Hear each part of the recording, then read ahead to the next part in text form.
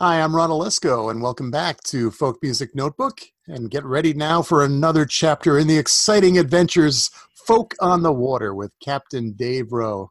Dave and his first mate Stacy are on a year-long journey around the Great Loop by boat aboard the Stinkpot.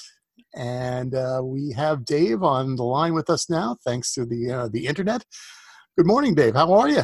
Good morning, Ron. I'm doing just fine. Oh, well, I understand you were when we talked last on the Erie Canal, but you had to make a little detour. What happened? Well, we had done the math a long time ago as to getting under all those low bridges on the Erie Canal, and it seemed all was good because the boat was built to be, I think, 14 feet and 14.10 or something, and the lowest bridge was 15.6. Uh-huh.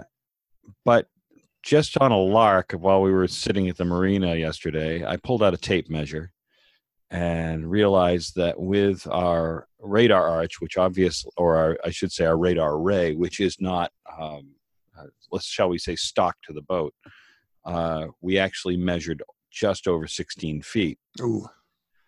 So we decided to turn around and backtrack to the Oswego Canal, which was only about 5 nautical miles. It wasn't a big deal. But it's a deal. Sure, sure. We certainly didn't want to hit the bridge. So, Uh-huh. Well, so there we are. We're headed up the Oswego to Lake Ontario. well, I'm glad one thing that good came out of this. You've finally proven that yes, that song is not a myth. There are low bridges on the Erie Canal. The fact that you're now on a different path, I think it brings you towards Canada. Is that true? That's true. We're headed to Lake Ontario right now. And when we get to Lake Ontario, we will have another choice to make. Do we ostensibly stick as close to our original path, which was to stay on the U.S. side as we can at this point, which would basically be to parallel the Erie Canal, but on Lake Ontario. That's a big boat going by me right now. Hello. You've got some traffic this hour. I guess so.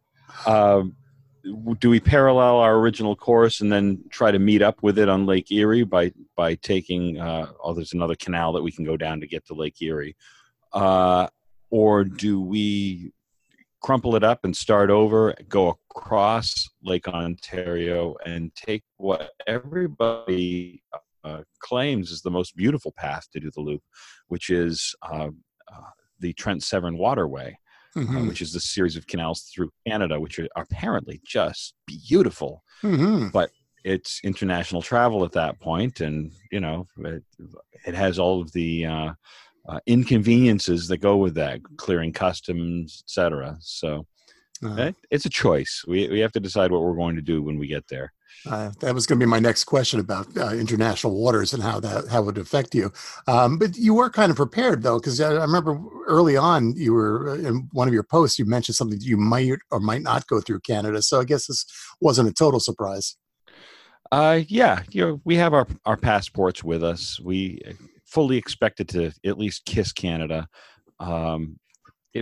There's a certain level of inconvenience that can go with this because guitars and retail package CDs are aboard. So I'll have to declare all of that, even though I'm not going to sell it while we're there, and hopefully they won't nick me too hard on that, or I can get it back when I come back in, or just pledge not to sell them while I'm there. I don't know how it works, but. I know how it is with a car. When you go across the border, they check your car out. I assume they do the same thing on a boat. They come on board and search from top to bottom, I would assume. Stem to stern. Stem to stern. That was the word I was looking for. Thank you. I'm working on this. I don't know what all is entailed. Searching a boat is not like searching a car. There's a lot of places to hide stuff. Mm-hmm. So I don't know how thoroughly they get in there and look for the secret compartments that every boat has. But I'll declare what I have, and hopefully they won't give me too hard of a time. Sure. Well, if you need any support, we're here for you. We'll start a campaign or something, like Free Dave or something like that. I don't know. Well, Since we last talked, we had a little holiday here in the U.S., the 4th of July. How did you and Stacy spend it? Well, we spent it on this boat. We cruised back to the Oswego Canal and at least got up to the first mooring point on the canal, which is right before lock number one. So as soon as we get underway today, the first thing we do is go into the lock. And we sat here without shore power, cooking in the heat. At one point, we did slide over to the air-conditioned pub up the street, and I enjoyed a couple of cold ones in the air conditioning. And then we came back here and cooked some more and had a few hot dogs because it's the 4th of July. Sure. And that was it. That cooked the day for us. We put ourselves to bed at about 9 last night, and I cruised out of bed at 6 this morning and set up for this. Wow. Wow. Thank you for doing that.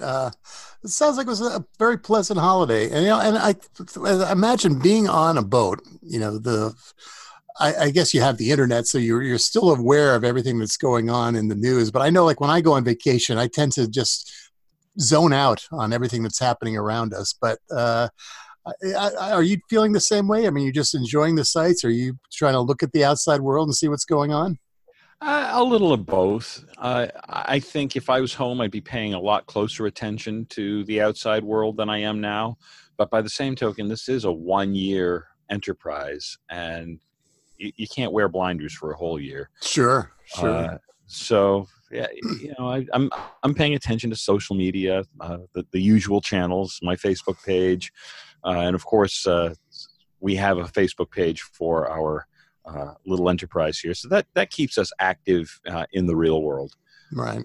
To a certain extent, and it keeps us connected. So sure. I was aware of all the stuff that went on yesterday, and how some people were thrilled that it was raining in Washington. I hate to wish bad weather on anybody, but if you have to, you have to. That's right. I guess it also gives you time to reflect being on a boat about what's happening in this country, and you're seeing the country in a way that many of us will never be able to see. Does it give you time to think about what's going on in this crazy world? Oh, absolutely, absolutely. As a matter of fact, it sort of brought me around to a song idea that I executed this morning before we started this. It's a song that one of my Facebook friends encouraged me to write after I posted just a little segment of the Declaration of Independence.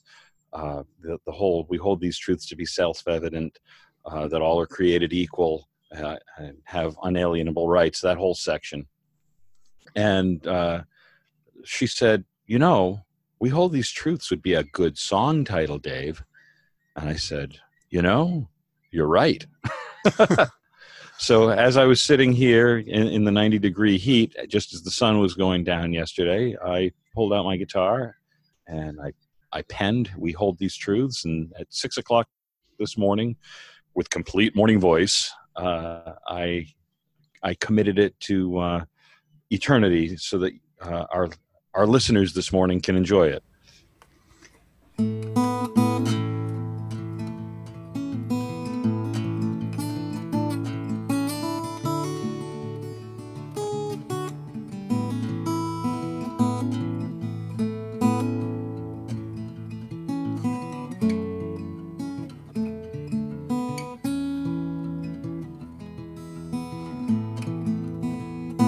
We hold these truths not in our hands. Be you woman, child, or man. We hold these truths for whom you are. We hold these truths. We hold these truths. We all join hands against the foe, the evil ones who'd cause us woe, those who seek to us divide. We hold these truths, we hold these truths. Listen through the rich man's drawl. Do his words speak for us all? When not, tyrants must fall. We hold these truths, we hold these truths.